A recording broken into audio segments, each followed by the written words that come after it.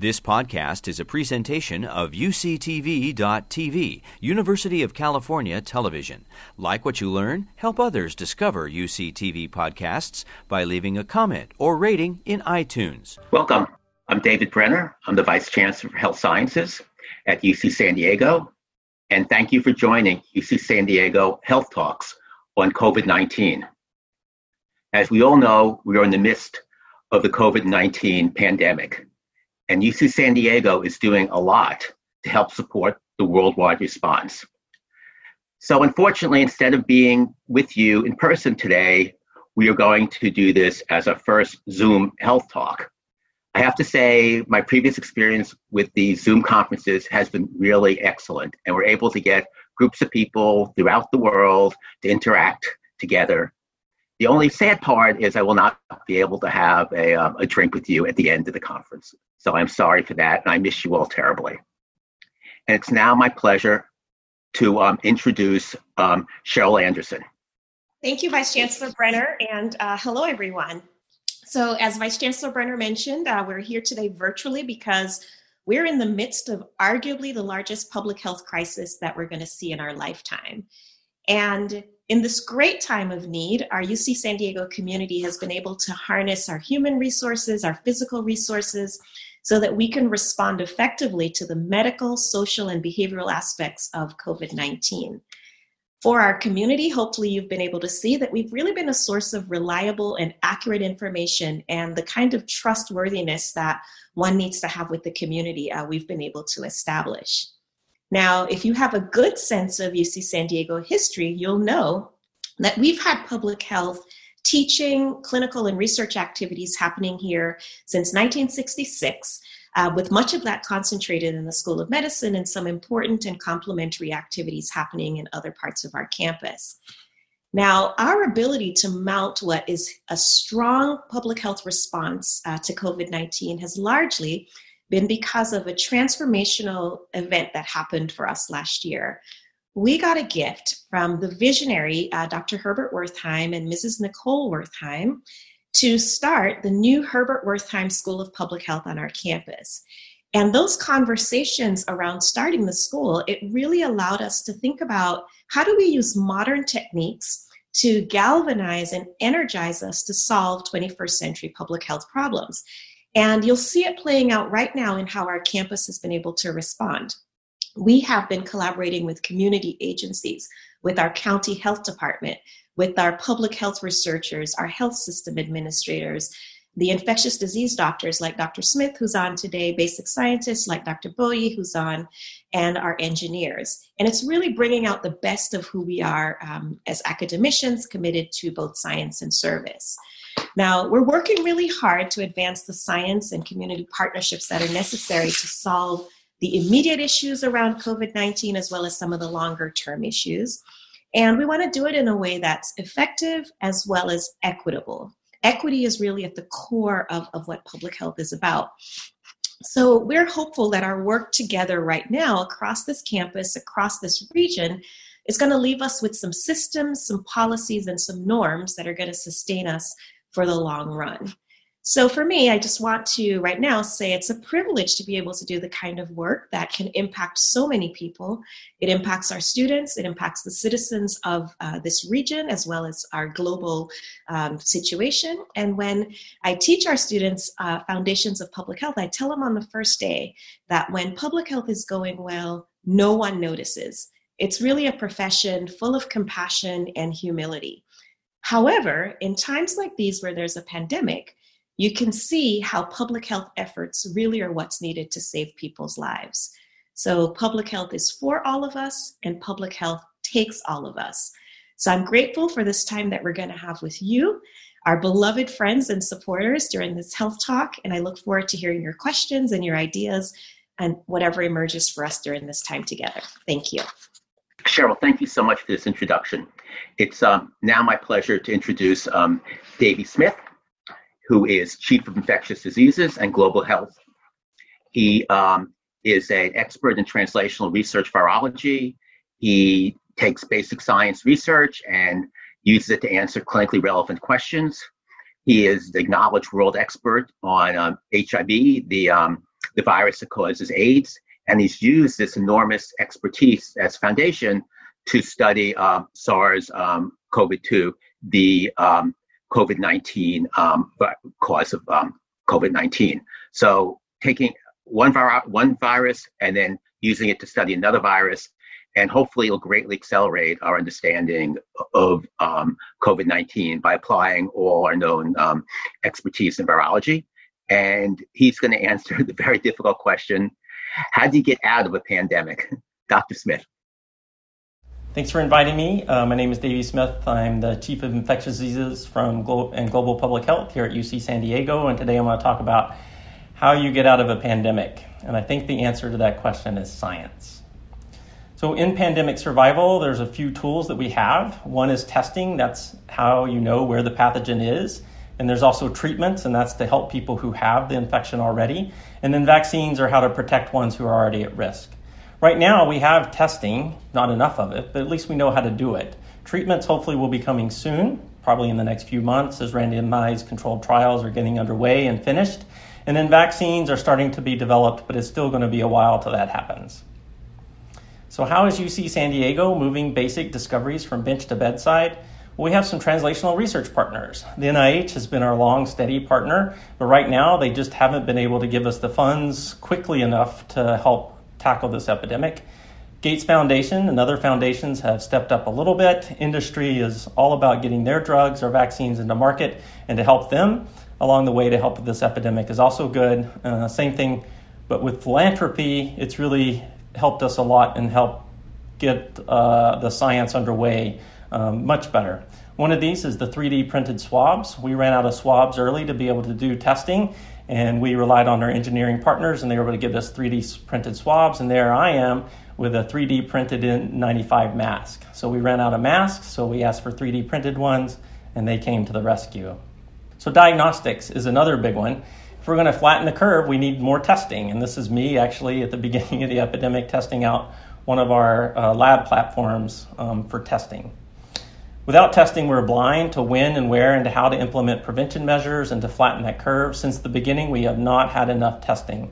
And what we had was just not validated. So there were lots of false positives and lots of false negatives, and we really couldn't trust the test. We also needed samples to validate these tests, hopefully to be able to flatten this curve. So we actually started a UCSD COVID clinic. It was the first COVID clinic in California, and it was the only one, and it continues to be the only one in San Diego. It's a telehealth clinic, and people who are sick are triaged to the emergency room, but they're all positive, usually doing pretty well at home, but want to talk to an infectious disease doctor. And this is Dr. Ritter down there smiling. She was our UCSD Physician of the Year in 2018, and she's now leading this clinic. But we're also giving opportunities for these patients to come and provide samples for the validation of those tests. And these are all the tests that we're doing right now. The first set of tests are these PCR tests. We have about 10 different platforms that we're currently in the lab that we validate to look for the actual RNA of the virus. And this is the Fluxergy machine off there to the right, and we can get results back in about an hour with that machine. The other ones that are coming online are called serology machines, and that's the antibody that detects the viral infection. And we have a handful of those that are currently in the works, and hopefully we can get those to be better. And off to the right, it's a lateral flow test for serologies, where we do a pinprick, get a little bit of blood, place it on there, and we can see whether or not someone has antibodies already to the virus. We actually used these platforms for a pretty cool project. Basically, we were trying to figure out how to open up labs sooner and quicker and safer, and especially also clinics, because some patients still need to come into the clinic. Let's say they're a cancer patient or an HIV patient. They need to see their doctor or get their chemotherapy. How can we protect them when they come into clinic? Well, we don't have enough tests to run on everybody, so now we use pooling testing. And basically here is where we took all the people who were working in a COVID lab, and every day we did a nasal swab, and then we put that nasal swab in viral transport media, and then we combined 5 of these tests all into one. That's called a mini pool. And then we did a test on that one mini pool. If it was negative, we were reasonably assured that everybody in the mini pool was negative. If it was positive, we would go back and check and see which one of the people in the pool who were positive. And we did this for a while, and we found one of our lab techs who came back positive. And then we tested everybody else. They went home, and they were okay, and they went home. But then we tested all the rest of the lab techs, and they also turned out to be okay. But by doing this serial testing, we were able to prevent infection that happened in the lab. And it might be a way forward for these clinics and other labs, maybe even schools, to open back up. The next thing we need is treatments. And to do treatments, we really need very high, safe laboratory procedures. And this is what we call biosafety level 3. And we have one of those labs now at UCSD. And this at the bottom is Carol Ignacio. She's my senior lab technician, and she runs our biosafety level 3. And this is her trying on all her gear, getting ready to restart our BSL-3 for COVID-2 research.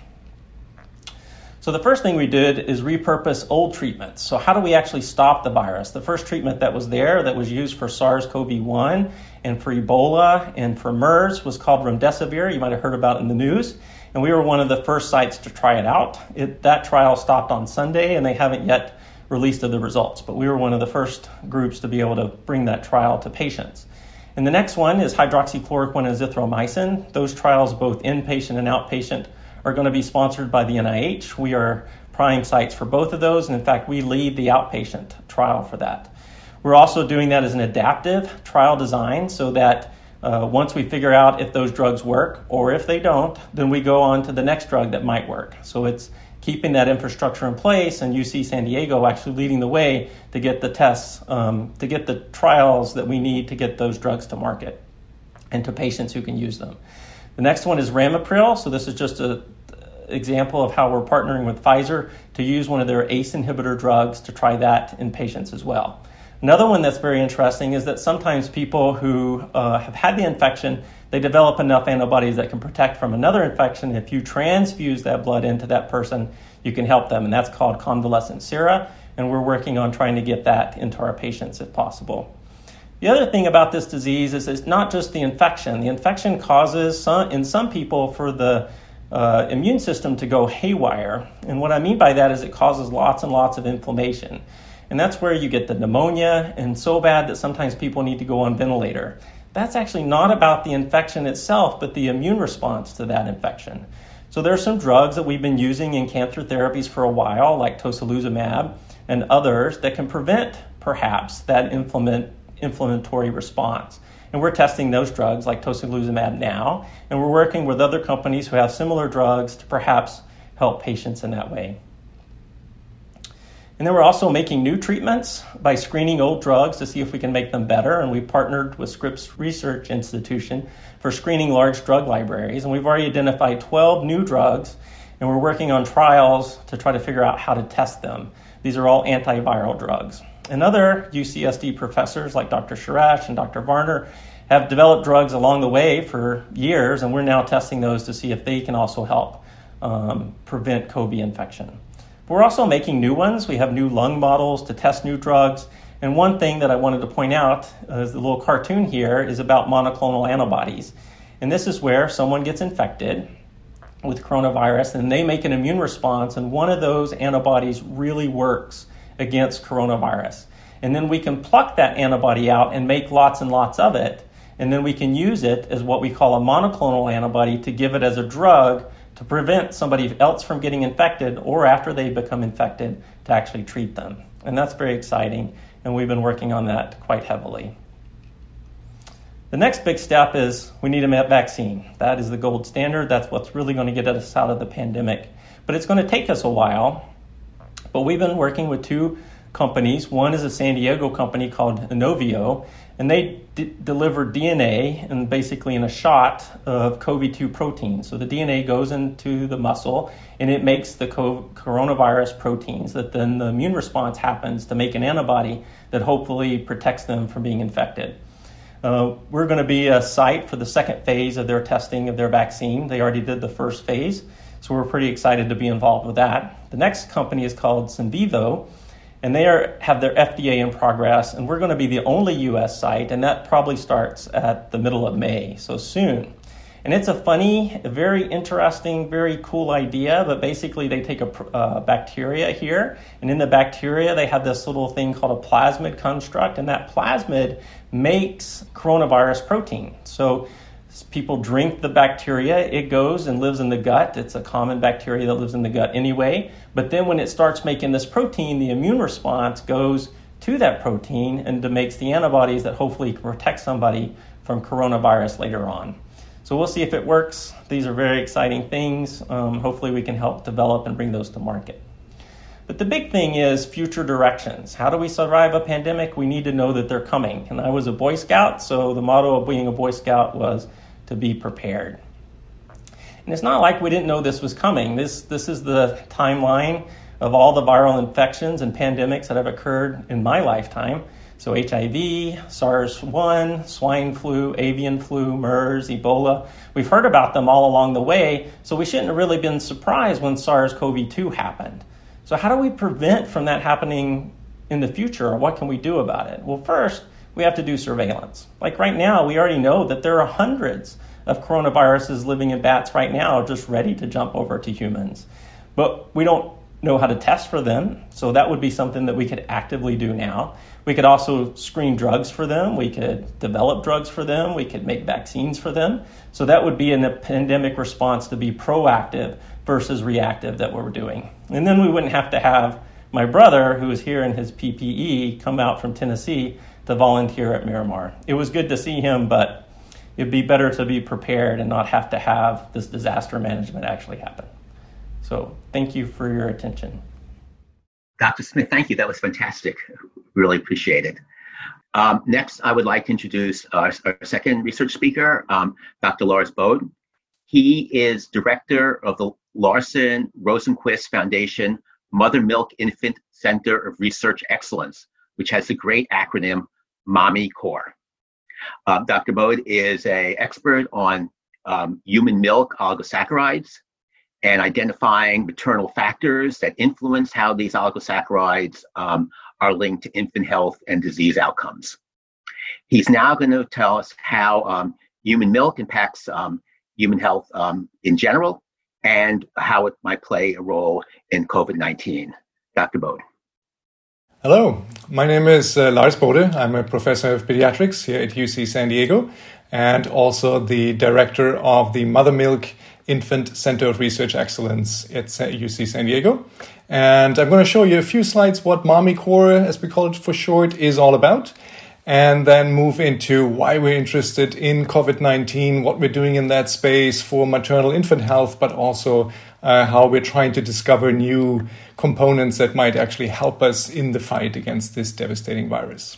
So before we get into COVID-19 and the research that we're doing in that space, what is actually MOMI Core? MOMI Core stands for the Mother Milk Infant Center of Research Excellence. And why are we so interested in human milk? So let's get to this one statement that I always find very fascinating. And that is from a paper that came out in 2016 that says that the death of 823,000 children and 20,000 mothers each year could be averted through universal breastfeeding, along with economic savings of $300 billion. So that's huge numbers that are associated just with breastfeeding. And the question is, what is so powerful in human milk that it can actually save lives? So one example here for the infant, we unfortunately lose about 2,200 children under the age of 5 every single day to diarrhea. On the other hand, we see that children who are breastfed have a substantially lower risk of suffering and dying from infectious diarrhea, as well as from respiratory infections. So what is in human milk that makes it so powerful to save infants from these devastating diseases? Also, it's not just the acute benefits for the infant. There is benefits for life when it comes to breastfeeding. So, for example, infants that are breastfed have a lower risk for overweight and obesity later in life. Breastfed infants also have a lower risk for diabetes and have a higher IQ and earning potential, even if we correct those data points for socioeconomic status and other potential confounders. So again, what is in human milk that makes it so powerful? And it's not only good for the breastfed infant, it's also good for the breastfeeding mother. For example, we see that mothers who breastfeed have a lower risk for diabetes, lower risk for cardiovascular disease, so that's heart attack, stroke. And we also see that women who breastfeed, and the longer they breastfeed, have a lower risk for breast cancer and ovarian cancer. So how does this all work? What is in human milk that even protects mom when she's breastfeeding? And not only that, it's not just the mother and the infant. We think that there is opportunities for people of all ages. So if we look at all these devastating diseases like cardiovascular disease, 18 million people die every year from cardiovascular disease, heart attack, stroke, arthritis, diarrhea. Infectious superbugs are predicted to kill about 10 million people every year starting 2050. 1 in 5 children under the age of 18 will develop obesity. Almost 500 million people suffer from diabetes. In the US alone, more than 3 million people have inflammatory bowel disease, IBD. And 1 in 8 women will develop breast cancer. So really, we have a world in crisis even before this pandemic started. We need answers. We need cures for these devastating diseases, or ideally we want to prevent them from happening in the first place. So what do? While we're looking for answers, we go back to the chemistry lab and develop all kinds of molecules that help us in this fight against these diseases. And many of these drugs or injections come with a lot of side effects. This is the traditional way of fighting diseases, but maybe we're looking in the wrong places. Maybe we should be looking to human milk for new answers. And that really is a non-traditional way of looking at science. So I give you one example of what we've done in the lab over the past few years. And that is in the space around rheumatoid arthritis. 1.3 million people in the US alone suffer from arthritis. So what we've done over the last few years, we have identified a component in human milk that not only reduces inflammation in tissue culture in the lab, but also reduces joint swelling and pain in animal models of arthritis, can be synthesized at very low cost and can get fast-tracked through the FDA because they are components of human milk and considered safe for human consumption. So this is a project that really went from tissue culture and is now ready for clinical trials that are supposed to start this year. This is just one example. We also have great data looking at heart attack and stroke. We see that some of those components in human milk can improve gut health, reduce diarrhea and infections, reduce overweight and obesity, potentially help with diabetes, potentially reduce dementia, and also help us in the fight against breast cancer. So this is what Mommycorps is doing and set out to accomplish. It's really 2 different areas that Mommycorps is focusing on. One is maternal infant health, and the other one is looking to human milk to develop new therapeutics and safe therapeutics and diagnostics for people of all ages. So this all happened in the last 3 to 4 years after the inception of Mommycorps, and then coronavirus hit. So now the question is, what does human milk has to do with the coronavirus? Why do we study human milk and coronavirus? And the first question really is it safe to breastfeed if mom has the coronavirus? Is the coronavirus potentially coming through human milk, through breastfeeding, and infects the baby through the process of breastfeeding? Fortunately, we can say that all the data that we have so far, most of that is coming out of China where the first infections happened, is that the virus is not present in human milk and there's likely no risk of transmission from mom to baby through breastfeeding. We are confirming that currently with samples that we collected here in the US, and we should have additional data very soon, potentially already this week. But I think we can say that it is safe to breastfeed because the virus does not make it in human milk. And that is very important. It's very important to have that information based on real science, based on real evidence, to guide and support parents and healthcare providers to make the right recommendations and for parents to be at ease when they decide to breastfeed or not. But more importantly, and I think this is really a golden opportunity, is to look to human milk whether there are any antiviral components. So are there components in human milk that can actually stop the virus? So when mom is exposed, or anyone is exposed really, we start to make antibodies. our immune system responds to the virus, we make antibodies, and in many other disease cases, we see that those antibodies are then transferred with the human milk and provide protection for the infant as well. So that is something that we're looking for here with the coronavirus. Is mom making antibodies? And if so, are those antibodies getting into the human milk and confer protection to the infant as well? Then independent whether moms are infected or not, there is many other components in human milk, like oligosaccharides that we're focusing on here at UCSD, but also antimicrobial peptides that potentially kill the virus independent of whether mom has seen the virus before or not. And of course, that is also, again, very important to guide and support parents and healthcare providers, because now we can not only tell parents that, well, it's safe to breastfeed because the virus is not in human milk, but not only that, human milk provides all these other additional components that potentially protect your infant from this virus. And last but not least, we want to see if we can make some of those components available and use them not just for the infant, but synthesize them and then develop new antiviral components to stop the pandemic altogether. So is it possible that we find molecules in human milk, synthesize them afterwards, and then stop the virus by killing it or by preventing infection? So what does success of all this look like? One is that we want to have parents that are confident to breastfeed. We want healthcare providers to make recommendations based on evidence, based on real science and data, and not just based on assumptions.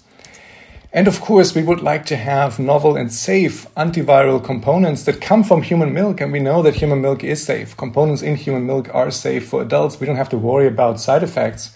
So really to find components that are in human milk that have antiviral ability would be a major breakthrough.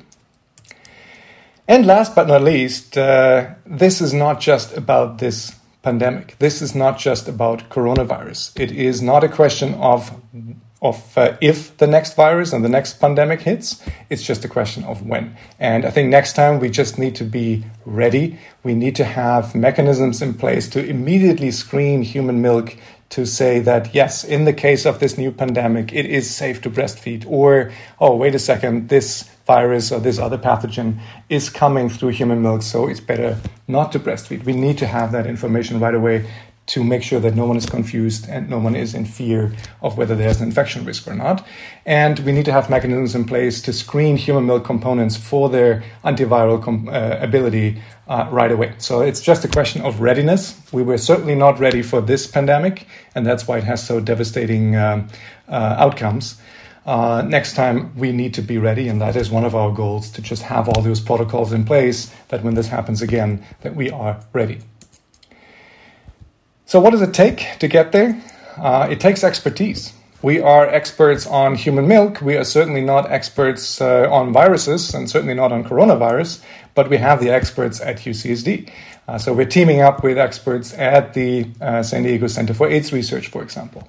They have all the expertise coming from the HIV virus and all the technologies to really analyze and study this in great detail. We're also teaming up with Mommy's Milk, which is the human milk research biorepository led by Christina Chambers. We have milk samples that are readily available that we can screen for the virus, have control samples. So it really is that infrastructure that is needed. Also, the San Diego Mother's Milk Bank is very much involved in this endeavor. What we also need is resources. And we are very fortunate to have a great partner in Switzerland with the Family Larsen Rosenquist Foundation, who not only donated about $10 million to start Mommycore in the first place, but who immediately, literally overnight, gave us emergency funding to start working on COVID-19 and look to human milk, whether the virus is there and if we find antiviral components. In addition to that, we're extremely grateful to have a personal donation from the community where a couple made a very, very generous donation to our center to answer some of these questions as well. If you're on the call right now, thank you again for this very, very generous donation in support of our work. So, but back to where we started, life and death is not starting and stopping with the COVID-19 pandemic. All these things are still happening and they are still killing us, and they will continue to kill us as this pandemic hopefully comes to an end soon. So we are calling this the Milk Moonshot, in a non-traditional way to look to human milk for new answers to all these devastating diseases. And as we go through the crises and hopefully learn a lot from how to be ready next time, I think we should also not forget that there is many other killers in the world that we need to take care of as well. Thank you very much. So let me thank Dr. Bode for his fantastic presentation. And we now are in the question and answer segment. When will the FDA approve COVID antibody testing? When will it be readily available? And why is it so difficult to get tested today? I don't know when the FDA is going to approve. They started to approve some antibody tests, and then they came back and said that more testing needed to be done. There was a bunch of false negatives and even some false positives in the serology testing. So they're going back to that. And to the second part, so I don't know when that's going to happen. We are validating about 3 platforms now here at UCSD, and I think they're going to work well at the FDA side. Why is it testing widely available currently is because of all supply reagent issues. So we were late to the game in terms of we at the United States and the CDC and getting reagents for a lot of these tests. We relied on a lot of pharmaceutical and company partners. And by the time that the infection hit the United States, South Korea, Taiwan, China had really sort of taken up all those reagents already. I'm going to keep going with Dr. Smith because there are a lot of questions about testing. Can healthy people be tested for the antibodies? Yes, healthy people can be tested for the antibodies. So once we have a good test, one of the big things we want to do at UCSD is to do an epidemiologic study and go out into the population in the community and work with Cheryl to test people who may have had the infection and not known it. And that will really tell us how far it got into the population. Okay. All right, here's like the $64,000 question. Ready? Yeah, I'm ready. Okay. If an individual shows that they have antibodies for COVID-19, does that mean they're less likely to get it again? Are they immune protected? We do not know. There looks like some really good information and data out there that shows that they're not protected. And it's clear that some people mount a really good immune response and may be protected, but that's a really small number. There's also some information that getting it the first time might actually mean that the second time you get it is worse. So we're trying to work all those things out at UCSD, and that really is important for our vaccine design and delivery. Okay. Here's a couple of people have asked related questions. I'm going to try to put it into one question. So what's the relationship between convalescent sera, neutralizing antibodies, and monoclonal antibodies? Those are good questions. So convalescent sera is when someone has been infected and then their body makes an immune response over time. And that just means it's convalescent over time. And some of those people, but not everybody, will make antibodies that are able to kill the virus. And that's what we call neutralizing antibodies. And sometimes when they make tons of neutralizing antibody, and it might be a whole bunch of different kinds. And that's called polyclonal. And then if we find a really good one, just one, then we can pull it out. We pluck it out and grow it up, and that's called monoclonal. Great. All right. There are a lot more questions about testing, but I'm going to give you a break just for a few minutes. And there are a lot of questions generally about public health that I'll direct to Dr. Anderson. One of which I don't know the answer to, so I hope you do. There was this discussion about how Sweden approached the pandemic versus how the U.S. approached the pandemic. I think it has something to do with self-isolation. But I hope you know, because I don't. Go ahead. Yes. All right. So thank you for that, David. You're welcome. In Sweden, the government has decided to just sort of have very limited public health intervention. So what does that mean? Well, the sort of social distancing or physical distancing that we're doing here, the lack of congregating, you've heard across much of the United States recommendations for no more than 10 people being gathered. And even if those people are gathered, to be at least 6 feet apart. Those measures were not put into place in Sweden. And so I'll take this question maybe in 2 bits. So first is what's happening there? Well, if you look across their region and compare what their death rates look like across Norway's death rates, Denmark's death rates, and Finland's death rates, you'll see that they are experiencing the highest number. Now, how governments respond are largely by people's socio-cultural context, and some things that will be okay in certain parts of the world would certainly never be okay in many parts of the US. Now, what we see in the US, however, is a varied response around the kinds of public health measures that have been taken. And so we have really a natural experiment unfolding in front of our eyes. We are here in California, more specifically in San Diego, where on February 14th, our county health department, in an act of love, declared a national emergency. Right? About a month later, our governor declared that the entire state should shelter in place. We were amongst the first regions and states to really start taking those strong public health measures. And when you look at what the epidemic models were telling us about the level of devastation with regards to need for ICU beds, need for ventilators, that could have happened in this region if we did nothing like they were doing in Sweden, it was simply unacceptable. I mean, these were numbers that wouldn't allow you to sleep at night.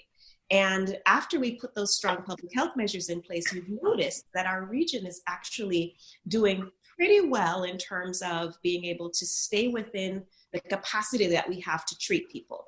So those are what we know so far about the way those two approaches have unfolded.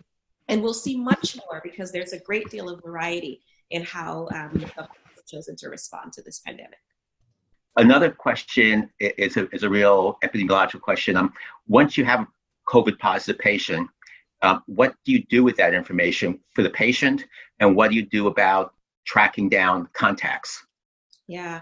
So there are four things that happen that I will add to the list of things that Davey talked about and that Lars talked about with regards to vaccines and testing to really help us out of a pandemic. And those are the public health practices. So the first thing is we need to test, to just tag on to what Davey said earlier, to really understand the denominator or the universe of infections that we're dealing with. And we need a good public health strategy where testing is accessible, feasible. There really aren't any barriers in the community to getting that done. And then if a case appears, David, as you just mentioned, we want to do a case investigation. We really want to understand what has that case been doing in terms of movement throughout the community? And when we identify where and with whom those cases have been in contact, what the contacts now, whether they're high-risk contacts, moderate or low-risk contacts, are doing with themselves. Because this is how you see that exponential increase in the number of transmissions across many parts of our country and across our world. When you find a case and you understand the contacts around that case, you deliver excellent information and you isolate, right? So the self-isolation that happens there prevents further infection from happening. And then with the contacts, you quarantine. And again, preventing further infections from some of those contacts are likely high-risk contacts from those happening as well. So this is a suite of public health activities that we put together to allow for the back end of what Davey talked about, which is how we get out of this pandemic. Right. Very good. All right, we have a couple questions for Dr. Bode. One is a question about milk banks, and are they safe, and how do you get access to them? Mm-hmm. So there is, in fact, milk banks, and UC San Diego is building one right now that's added to the number of milk banks in North America that we have. Lots of milk banks in Europe as well. So milk banks take donations from the community, milk donations, and then process the milk, pasteurize it to kill off potential pathogens, and then distribute that milk mostly to neonatal intensive care units where it's needed the most for the preterm infants. So that is currently a question that we're trying to address together with the Human Milk Banking Association of North America, short HUMBANA, that our milk bank here in San Diego, which is led by Dr. Lisa Stellwagen, is part of as well. So the question is, first, is the virus in human milk? And I think we can say from everything we've seen so far that the virus is not in human milk. But even if it were in human milk, does the pasteurization process that HUMBANA has in place does that kill the virus? And is it safe to then provide donor milk? And I think everything we've seen there so far is yes, it is. But again, we're still working on that. We're using the same protocol that Humana is using in their different milk banks, spiking in the virus to see if we can kill it with that procedure. Very good. Here's another one for Dr. Bode. If a mother tests positive for antibodies, can she pass them on to a trial through breastfeeding?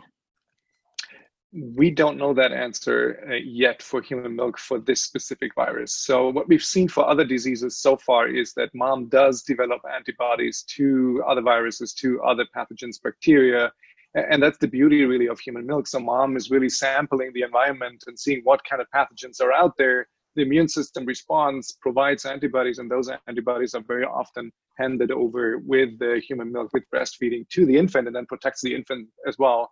That is not yet ready to produce those antibodies itself.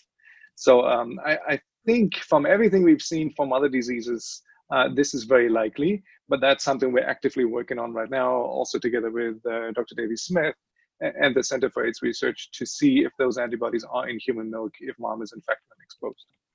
And a partially overlapping question, but somewhat different, is that what type of antibodies are produced that are secreted into the milk, and are these the antibodies that Dr. Smith was talking about that could be protective? Yeah, like I said, we don't know at this point exactly what kind of antibodies are made against this specific virus, and what kind of antibodies are then handed over through human milk, but from everything we've seen so far, that should be the kind of antibodies that Dr. Smith was talking about as well. Very good. Okay, I hope Dr. Smith is well rested, because there are a lot of questions for him. Ready? Yep. Good man. Okay, so if is COVID-19 like the flu? Are there different strains? And will having antibodies to one strain help an individual be less susceptible to getting another strain? That's a good question. Those are great questions. So it is sort of like the flu in that it causes an upper respiratory tract infection that then can become a pneumonia. And then after that, it has a pretty high mortality once a pneumonia sets in, sort of like the flu. But it's a very different virus than the flu. And with the flu, oftentimes it's because of other infections that come in once the body is weak that causes people to die. In this virus, it's really an inflammation or an immune response that happens that causes people to die. And then the second question is, there are multiple strains. It doesn't look like there's really much difference in terms of strains. We're a little early in the epidemic to know if there's going to be mutation that causes strains to cause problems. But right now, it's really just one strain. And at the moment, we have no idea what we call the correlate of protection is. So is there an antibody out there that somebody would make that would then protect them from new infections? We just really don't know yet. Very good. The next one is kind of a medical question about two of the known complications of COVID-19, which is renal failure and disseminated intravascular coagulation with thrombosis in severely ill patients. You want to comment on how that could be related to the virus? Yeah, so we spend a lot of time talking about this in our group and our infectious diseases colleagues for sure. In fact, I don't know if people have heard about COVID toes lately, but it's basically a rash that happens in people's toes that even when they get asymptomatic infection. We know that many viral infections can mess with the blood clotting system. And when that happens, you can get more blood clots that might happen in your heart, and that would be a heart attack, or if it happened in your brain, that would be a stroke. And this virus seems to also manipulate that pathway to increase those things happening. And sometimes it can be just simple, like a little blood clotting problems in your toes, and it just causes a little rash that'll go away. But if you're older and you're predisposed to those things, it might cause a stroke or a heart attack. Very good. And we'll get you one more. This is of epidemiology testing. It says, when one compares the number of infected people versus number of tested people on a daily basis, the percentage is fairly low. In other words, the number of positive fairly low. Don't people need to have satisfied a certain COVID-19 criteria before they are tested? Yeah, so at the moment, our testing is really related to symptoms and then who you might have been in contact with and those sorts of things. So we haven't done the really important epidemiology studies like Dr. Anderson was talking about to go out and randomly sample households or groups of people to figure out how far it's gone into the community. And that's really important, and that's the next stage. Okay. There's actually one I can answer, so I'm going to take this one. Ready? It says, I know that elective surgeries are now allowed. However, experts are saying that the summer heat will bring more problems, and then the flu season will bring back the virus. How long do you think the quarantine will last? The only thing I actually know the answer to is that we are not doing elective surgeries. What we're doing is taking care of people who we delayed their essential surgeries. So, for example, if you needed a radical prostatectomy for prostate cancer, and we thought we were only going to be, quarantined for months, you can wait a month. There's no risk. But if you wait longer, then it becomes a risk. So what we're doing now is taking care of essential surgeries that we felt comfortable delaying for a while, and now we're going to do it. We're not going to do elective surgeries in the foreseeable future. So I want to get that out. The hospital is a very safe place. We're very careful about who's COVID-19 positive. There's a separate entryway for the emergency room. There's a separate entryway to the hospital. Everyone in the hospital is masked now, patients and staff. And it is a safe place to have essential surgeries. We do not want to do elective surgeries yet. Okay, but you can answer, David. David, you can answer the one about, if you like, about the how long will the quarantine last, or maybe Cheryl wants to answer that, or anyone can answer it, but anyone but me. I'll let Cheryl go ahead. How long do you think we're going to have the quarantine last? I mean, I think it's a good question. I don't really know the answer to.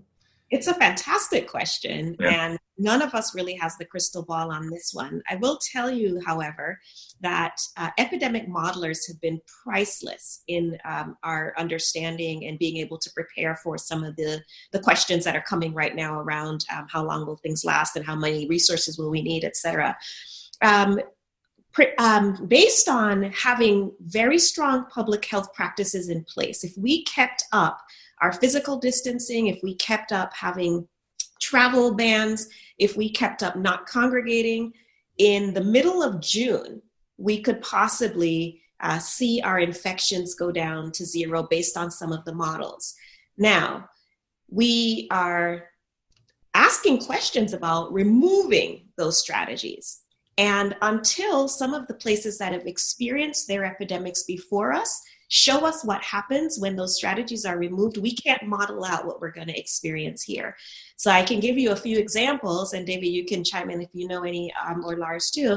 Hong Kong, where you quickly saw an increase in the number of infections after they had their first epidemic curve, even to a place that was worse than they were in before. So it's an open question. From what I can tell, we will need some measure of public health distancing and lack of congregating until those key things that Davey said we're going to need, really good therapy and a really good vaccine come to bear. Thank you so much.